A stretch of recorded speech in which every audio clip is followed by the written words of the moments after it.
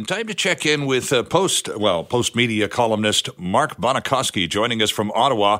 Mark, good morning. It's good to have you back on the program. Thank you, Sterling. Good to hear your voice. Well, and likewise, you crusty old guy. You've had a couple of very interesting columns this week, and the most recent one is Vice-Admiral Mark Norman and the sinking of HMCS Trudeau.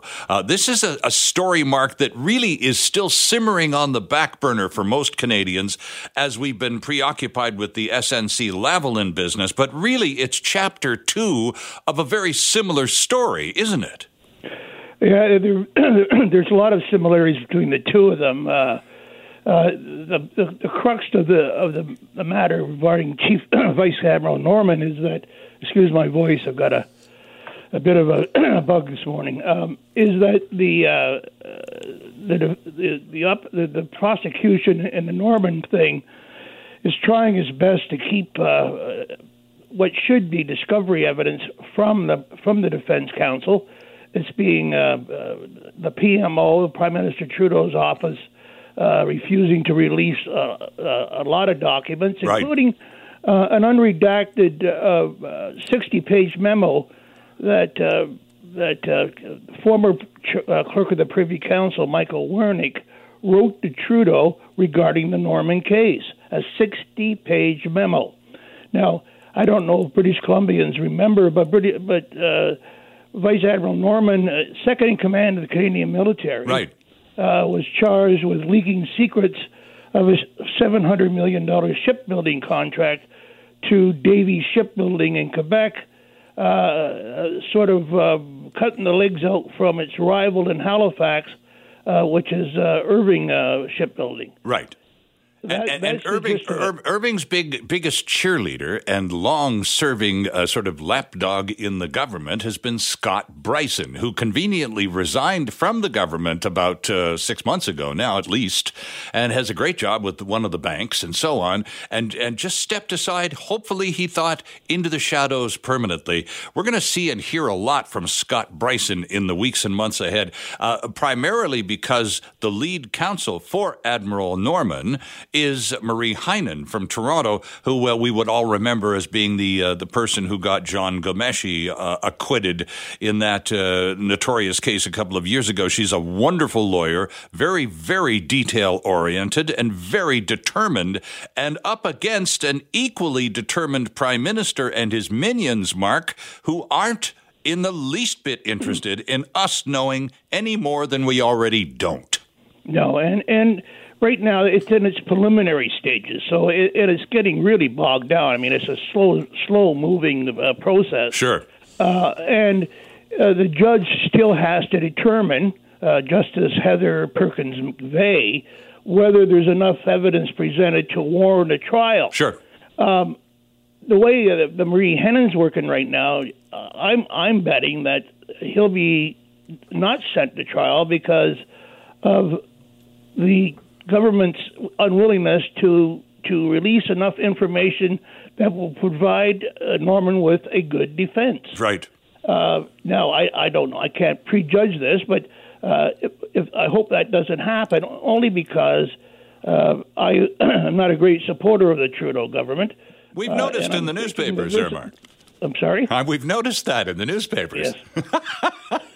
So I'm kind of, because if it goes to trial, it'll happen smack dab in the middle of the election. Of course. And just like the trial of the old Duff in Ottawa was not responsible totally for the unseating of the Harper government, it sure played a role. Absolutely. And of course, Stephen Harper would be the very first to tell you the last thing you need when you're taking your party into a national election is an embarrassing, uncomfortable trial relating to your mismanagement of a certain file. And you're right. The Duff didn't sink Harper, but he didn't help his cause one little bit. Need to move on because we only got a few minutes, and I want your take on and flesh this out for us, because I read the headline a few minutes ago to our Vancouver listeners.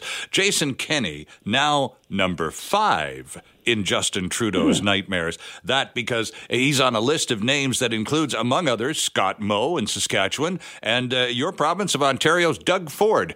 Jason Kenney now number 5. Flesh that one out for us in terms of Trudeau's nightmares, Mark. Well, right now the Saskatchewan and Ontario have the feds in court over the Trudeau carbon tax. Out in British Columbia, you don't have that problem because you put one in force a long time ago. Right.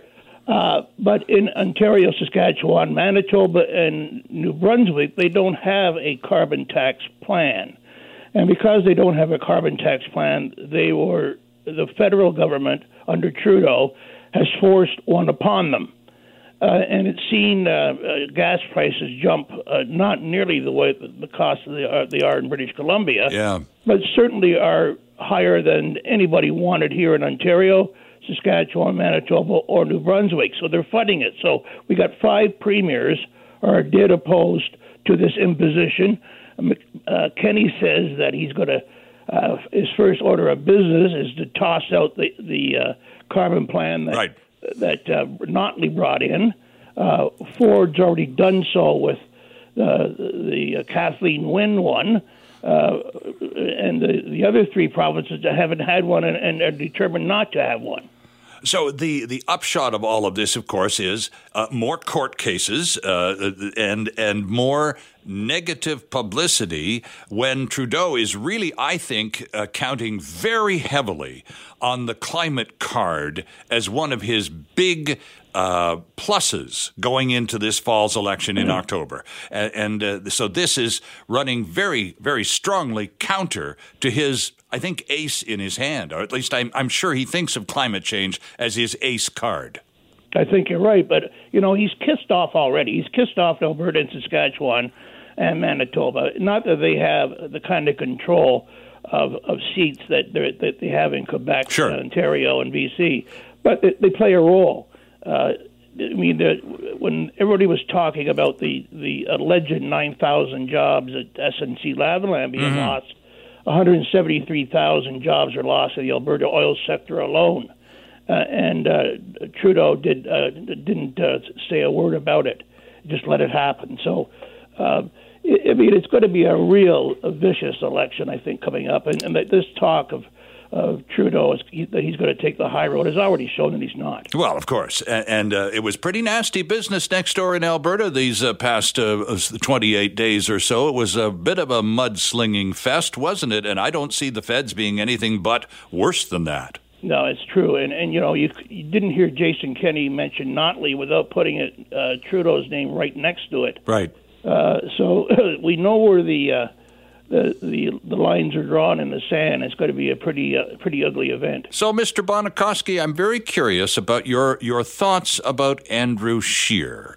Going forward, he is the one who stands to benefit the most from the blunders of Trudeau and company. He's I thought he handled the Trudeau threat to sue quite well. Finally, a chance to sit down and put him under oath in an environment he cannot control. Come on, bring it on. That's the kind of combative response a lot of Canadians have been waiting for, and for many, it was the very first time he's showed any kind of, well, for lack of a better word, backbone. Yeah, you're absolutely true. I mean, I was waiting for. There's so many opportunities for Scheer to at least. But here's the man who can't look angry. He doesn't know how to look angry. I know. He has that little smirk smile. He can't seem to dislodge from his face. He's very not prone to raising his voice and using the intonations well. I was a great fan of Lisa Raitt because I worked with her for a number of months during the election, but her French isn't good enough, but she's a very strong. I think Scheer's starting to find his legs now. It's about time, and there's still lots of time before the election for him to prove himself as worthy, and I think he will. Interesting stuff. By the way, one final thought, and back to Jason Kenney, now number 5 on the nightmare list of Justin Trudeau. In his acceptance speech the other night, Mr. Kenney promised to use the research of Vivian Krause and others who have done a lot of incredible homework over the years, following the money behind the eco-protesters anti-pipeline crowd. Keep that oil in the ground. Keep Alberta landlocked. There's a lot of American money behind that. Vivian Krause has spent many years doing diligent homework. And Mr. Kenney has finally said, and for the first time for a national figure ever in Canada on a national stage, said, look, the next time you start lying about us, we're going to come back at you with the truth, and we're going to come back and fight hard. Never heard that before. No, and it's about time, because, they have unlimited amounts of money coming from the States, the Rockefeller Foundation, Soros, Tides, and just most recently, the Rockefeller Foundation sponsored 10 anti-oil pipeline groups in Canada with enough money that they could keep them going for a lengthy period of time. So it's all coming from the States. It's all interference. They want us landlocked because they know, for one thing, that the oil that we have has to go sell to the States at a cheap price. So there's a double whammy on this. Absolutely. Well, lots to write about. It's certainly not going to be boring this summer, Mark Bonokoski. I look forward. I apologize for the voice. Oh, that's okay. You sound pretty much like you always do. And it's great to hear you on the program again. Thanks for this. We'll talk again soon. Okay. Thank you, Stirling. And we're joined on the line from Ontario by Gerry Nicholls, who is a columnist with the Hill Times and well-known political television panelist and commentator. And he's a consultant, of course, to both American and Canadian political campaigns. Gerry, good to talk to you again. It's been a while. It has been a while, Stirling. Happy Easter. Well, the same to you, sir. You wrote a column the other day that was kind of intriguing because it's not like you to spend much time on the Green Party, but you spend a lot of time talking about how Elizabeth May has an opportunity now to put the interests of her party first. But you say if she's going to accomplish that convincingly, she needs to both end her friendship with the Liberals and her war with the Conservatives. Why? Well, it's a funny thing about Elizabeth May that throughout her career, she's shown a real affinity towards the Liberal Party. Yes. And what I argue in the column is that sometimes she seems to put the interests of the Liberal Party ahead of her own Green Party's interests. For instance, in the 2008 election, she didn't run a candidate against then Liberal leader Stéphane Dion. Right. And she basically told all people to vote for whoever had the best chance of beating the Conservatives, even if that meant not voting for a Green Party candidate. So I thought, as sort of a political person, I thought that was kind of a weird thing for the leader of a party to do. And I think it was because she just liked the Liberals a lot, and she hated the Conservatives a lot. Right. But the situation right now is she sort of has a really rare opportunity, I think, for the Green Party to make some gains in the next federal election. Why? Because according to the polls, Prime Minister Justin Trudeau is bleeding support. Yes. And he's bleeding support to other progressive parties, i.e. the New Democrats and the Green Party. So I think this is an opportunity for May to sort of go after Trudeau, to go after him instead of Andrew Scheer, and say, Trudeau is not a real environmentalist, he's not a real progressive, vote for the Green Party. I'm not sure she can do that. I'm not sure she can put aside her sort of anger or enmity against the Conservatives and sort of say, and sort of resist the impulse of the temptation to go after the Conservatives.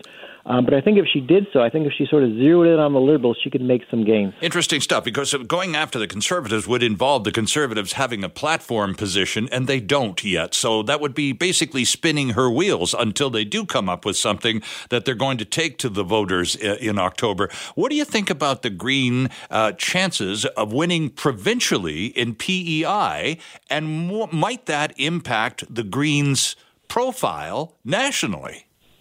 Well, I think it would. I mean, let's not get ahead of ourselves. Sometimes, polls can be deceiving, especially for the Green Party, because a lot of people will say they're going to vote for the Green Party, but they end up not doing so because the party seems to lack sort of the ground game to get people out to vote. Right. It's not exactly, a very powerful party like the Liberals or the Conservatives or even the New Democrats.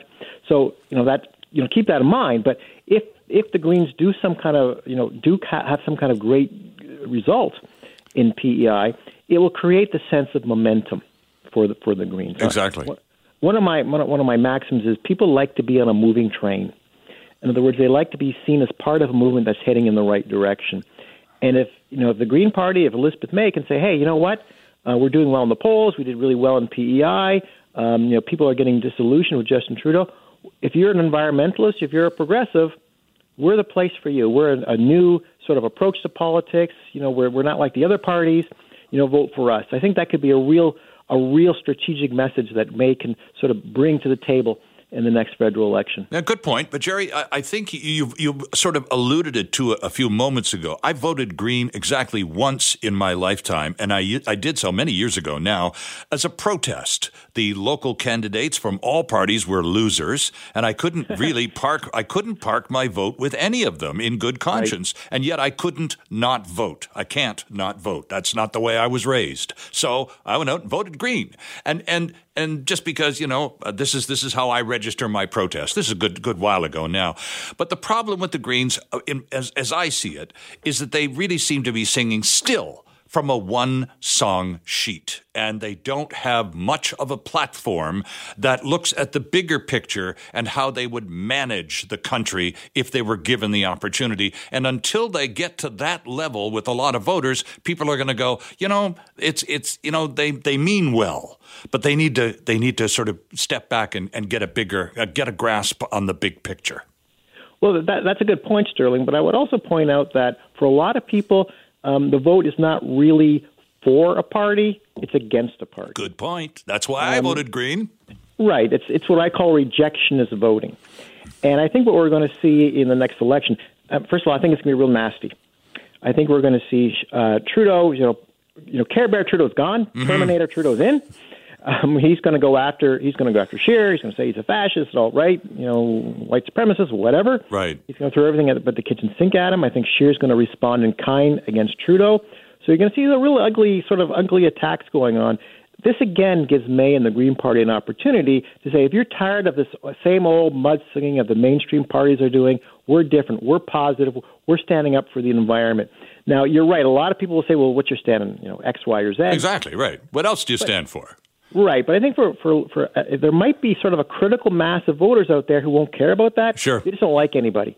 Yeah, and now they might park their vote or they might not vote, probably more likely, but enough of them might park their vote for the Green, and all May has to do is show that she's gaining momentum and that she's doing better, and this would help her party's cause. Interesting, because last time around, Care Bear Trudeau, as you refer to him, attracted a lot of voters, a lot of younger voters, many of whom in the past 4 years have seen, the other side, the non-Care Bear side of Trudeau, and are become quite disillusioned. And they may either vote Green, Gerry, or, as you suggest, they may do what they did in the past, which is take a flying pass on the whole process and stay home. That's right. I think apathy is a problem, and I think any sort of sense of disillusionment with Trudeau will say, "Hey, you know what? We thought this guy was different. Yeah. It just shows they're all the same, and we're just going to turn off the system." I think this is a challenge for the Greens. I think this is a challenge for the New Democrats. It's a challenge, perhaps even for the Conservatives, to say, "No. Even though Trudeau's not the guy, we are. We are going to be doing things differently." I'm not sure if they'll be able to make that case. Apathy is a hard thing to turn around. Sure is. And it's hard when somebody's made a decision not to vote. It's hard to get them to change their mind. Trudeau managed to, in 2015, he had this charisma, he had this idealism, he had this enthusiasm, he had a lot of good media attention. That seemed to create this wave that you talked about. But those ingredients aren't there anymore. So yes. It's going to be a little more difficult to decide what will happen in the next election. 7:14 on this Easter weekend Saturday morning. I'm in conversation with political commentator and writer Gerry Nicholls in Oakville, Ontario. Gerry, the only party that we haven't actually talked about is one whose leader is in British Columbia today. Over in Victoria, Jagmeet Singh of the NDP is going to be pitching for votes in Victoria, which is kind of a green spot in British Columbia. As a matter of fact, provincially, they have a green MLA. So you're talking about Elizabeth May and advancing her cause nationally. Where does the NDP fit in all of this? They used to be the default automatic, I can't vote for the Liberals anymore, couldn't possibly cross over to the Conservatives, so by default, I get that my vote goes to the NDP. They don't seem to be in that position this time around. Yeah, if I'm Jagmeet Singh or an NDP strategist, I'm a little worried about the Green Party being on my flank and perhaps stealing thunder. And I think the problem here is Jagmeet Singh himself. He's not really done a good job in sort of gaining traction with Canadian voters. He's not really gotten out there and sold himself. A lot of people still don't know who he is. Probably, they probably know more about Elizabeth May just because she's been around a long time. True. And the Green Party, the advantage the Green Party has is its name. It's Green Party. Mm-hmm. And anybody who likes the environmentalists say, hey, I like them. It'd be like having a party called the Healthcare Party, right? Mm-hmm. Just like the name. So that gives her a little bit of an advantage. So I think Singh and the NDP really have to take that seriously, and they have to figure out how they're going to diffuse support for the Greens, because there's going to be a turf war on the left. One of the advantages that Andrew Scheer has is he's pretty much got the right-wing base all to himself. That's true. Yes, there's Maxime Bernier sort of on the fringes, but his candle seems to be sort of extinguished of late. So Scheer has got this sort of conservative base sewn up, the right-wing base. Left-wing base is being torn apart. We don't know where it's going to go. So it's going to be interesting to see how Trudeau and Singh and May sort of scramble around and try to convince their own bases to stay loyal to them. Almost out of time. Very quickly, if you can, you talked about how nasty it's going to be. We just saw a preview of that in Alberta with allegations of white supremacists and all this stuff not sticking to James Kenney or to Jason Kenney as well as Notley had thought they might. If this mudslinging gets even uglier at the federal level, might the Conservatives or might the Liberals not learn something from mudslinging not sticking to people at the national level? Well, I don't think they have a choice. I don't think they have any other card to play. Okay. If you're going into, because Trudeau's whole bit was he was a fun guy. He was the sunny ways. Guy. That was his whole thing. If he doesn't have that anymore, he was kind of a one-trick pony. If he doesn't have that anymore, he doesn't have much else to lean on. He's got the carbon tax, but I don't think that's very popular. If I was running a campaign, I wouldn't want to say, hey, vote for us because we're going to raise taxes. That's not exactly a winning formula. So I think the only thing he can do, and I think this is largely about mobilizing his own base, is to say, look, you may have problems with me. You may think I've done some things which are wrong, but you know what? I'm better than the other guy. As much as you don't like me, the other guy is worse. And that's sort of the basics of what we call negative ad campaigns or mudslinging. It's to say, you know what, hold your nose and vote for me because the alternative is even worse. And I think that's the only thing Trudeau can do right now. If he can't build himself up, he's got to knock Scheer down. Gerry, thanks for this. Always a pleasure. By the way, just for your own information, the price of gas this morning in Vancouver, $1.70.9 a litre. Gotta love those carbon taxes. Good luck with that, Trudeau. Yeah, right. Thanks, Gerry. Now, we in the Vancouver area, of course, do not have a team in the NHL playoffs, but we have the very good fortune to have our Vancouver Giants advancing into yet another round of playoff action in the WHL, the Dub. And joining us from the Dub Network is writer Stephen Hawco, who's in Surrey this morning. Stephen, good morning to you. Morning. Thank you for having me. It's great to have you with us. Let's talk about those Vancouver Giants out there at the Langley Event Center. They won last night. They beat the Spokane Chiefs 4-1. They lead this series 1-0. This is after sweeping the Victoria Royals in the first round, right, Stephen? Yeah, correct. They played quite a good game last night, and the fans were bumping. There was just over 4,900, which I believe is a sellout for hockey there. You bet, yeah. But yeah, it's been a joy to watch. They've been nothing but great for the last 3 rounds of hockey. So now, what level of the playoffs, if they were to win this round, and we certainly are crossing our fingers and hope they do, where does that leave them, Stephen? How many more rounds do they have to go? If they win this round, the next round is the WHL final, where they'll take on either Edmonton or Prince Albert. And then after that, it'll be the Memorial Cup in Halifax. That's right. So the WHA final is about representing the Dub at the Memorial Cup, right? Yeah, exactly. So tell us a little bit about this Dub Network. You and this program's producer, Ben Dooley, are contributors to the Dub Network, but I did a little homework and found out that the home base of this fan site for fans of the WHL appears to be Red Deer, Alberta, home of the Rebels. Is that the case?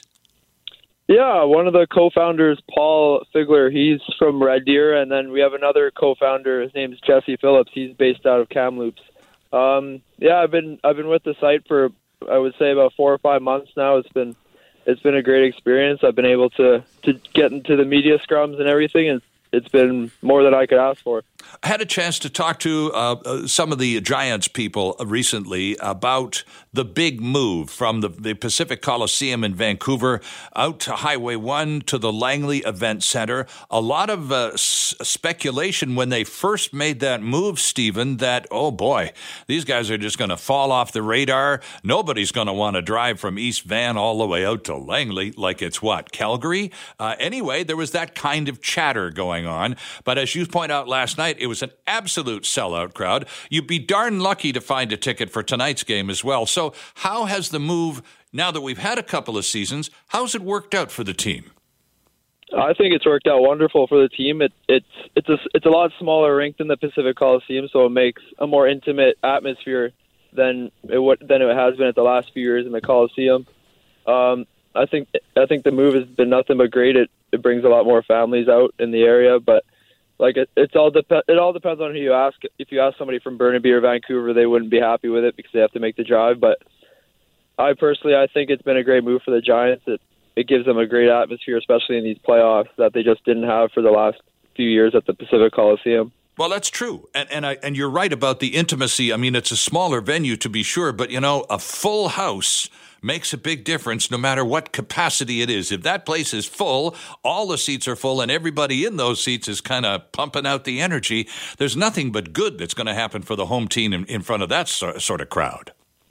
Yeah, exactly. Like last night was the biggest crowd they've had at the LEC since they moved there, and it was crazy loud. It was awesome to be a part of it. It's just going to get better as they go forward in the playoffs. Now, we've got the NHL draft coming up, and I'm sure you've got the rinkside seats for that one already, Stephen. But talk to us a little bit about this guy, Bowen Byram, the Vancouver Giants' likely top pick in the draft here in Vancouver this summer. Is that an accurate statement, first of all?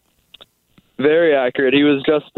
The essential rankings were just released before the draft, and he was ranked number 2 for North American skaters. Okay. Just behind Jack Hughes, who's projected to go number 1. Oh, okay. Yeah, he's been a treat to watch all season. He's so composed with the puck. He has a bit of flash to his game as a defenseman, which is great to see. But that doesn't take away from his defensive side either. He's great on both ends of the rink, and he's had. You see Byram jerseys all over the LEC. And it's not by any mistake. He could possibly be the best Giant in the last decade or so, and it's just been a treat to watch.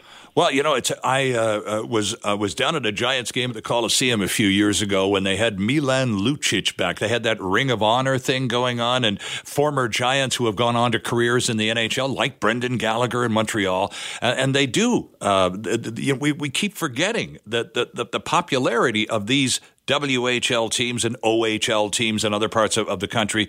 These are the stars of tomorrow, and in many cases, a lot of those stars come right out of Vancouver. And Lucic night was a good example. Again, this is a few years ago, but the place was packed.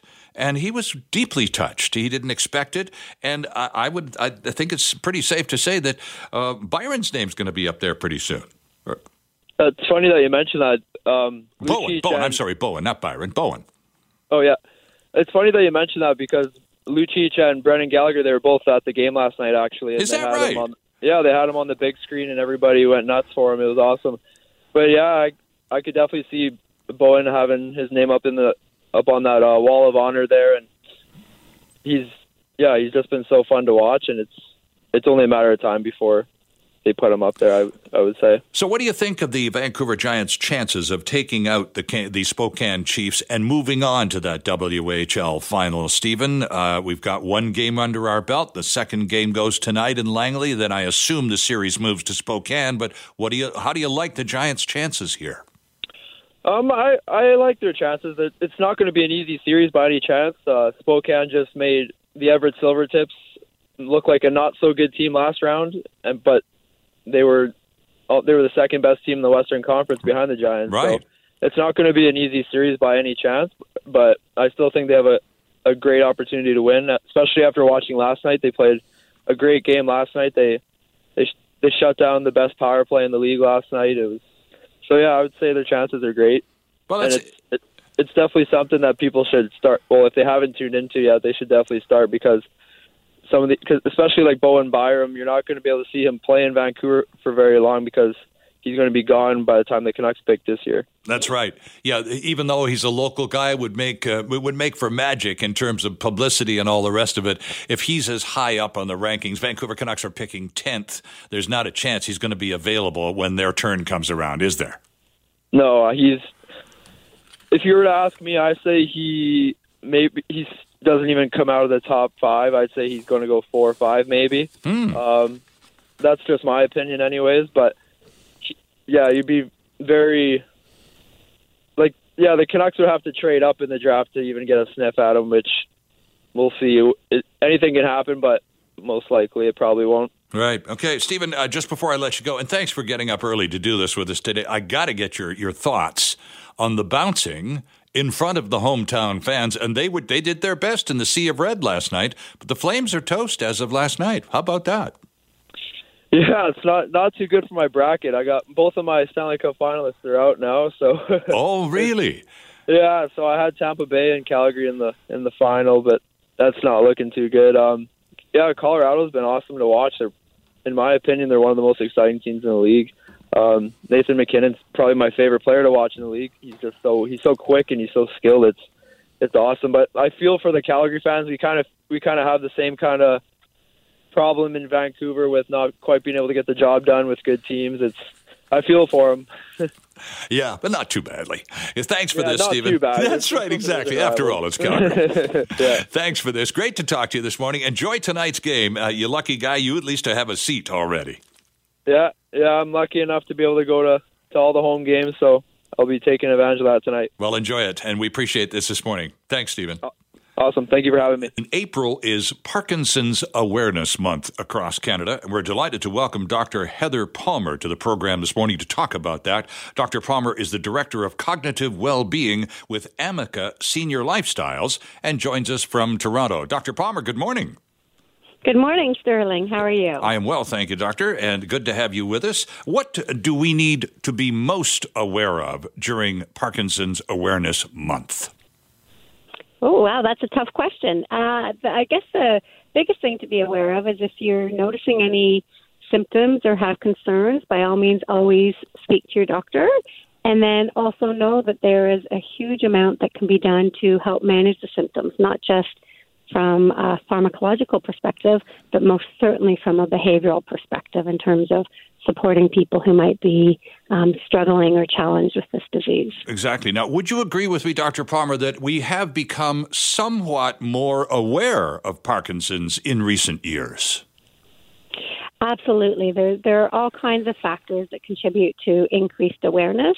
Michael J. Fox really brought Parkinson's disease to the public. That's true. And then since then, there's been great research and great work done by the Parkinson societies and other not-for-profits trying to create awareness, understanding, and, of course, research.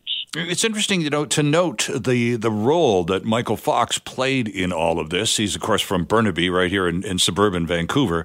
And because he was such a well-known young man, but nonetheless a star, and all of a sudden, here is this very healthy, very popular young man who comes out having a strange disease many of us had never frankly heard of before.